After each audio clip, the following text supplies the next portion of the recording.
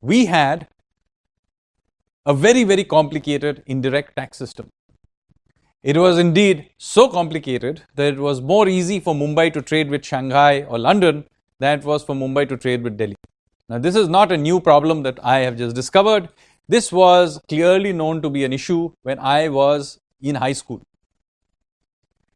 And we kept debating this. And as many of you know, I am from Kolkata, so you can imagine we really debated it.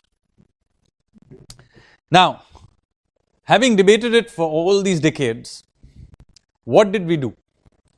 We arrived with everybody agreeing that some sort of a GST thing needed to be done. And yet, we kept debating, oh my God, we need to change this, we need to standardize that, we need to improve this, we need to prepare more. But the fact of the matter is, when you are introducing such major changes, and this was going to be the largest tax reform we have ever attempted, in fact, one of the largest ever in the world, we actually never knew till we had done it what was going to happen. So in fact, the only way to find out what was going to happen was to do it. And that is precisely what we did in July 2017. We were very often told, if only you had waited another 6 months and done more planning, it would have worked better.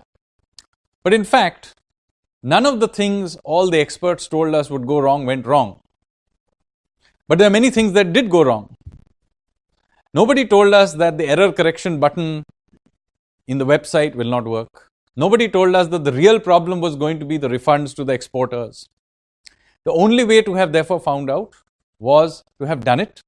And in fact, the people the GST Council and others who were implementing this were fully aware that when it was going to be first introduced for the first 3 months, there would be lots of problems that probably wouldn't work at all.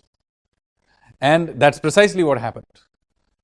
Then a few months later, it somewhat worked, and then it worked a little bit better.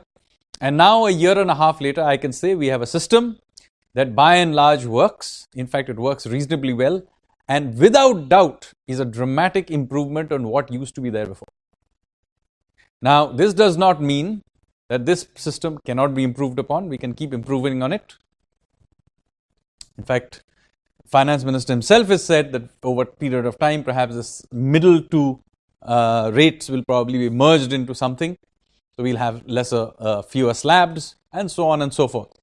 But it is very, very likely that 50 years from now, we will still be using some similar framework. And we have shifted onto this framework. We can keep improving it. But for all time, basically, that I can see that we will be using this unified framework. So this is done.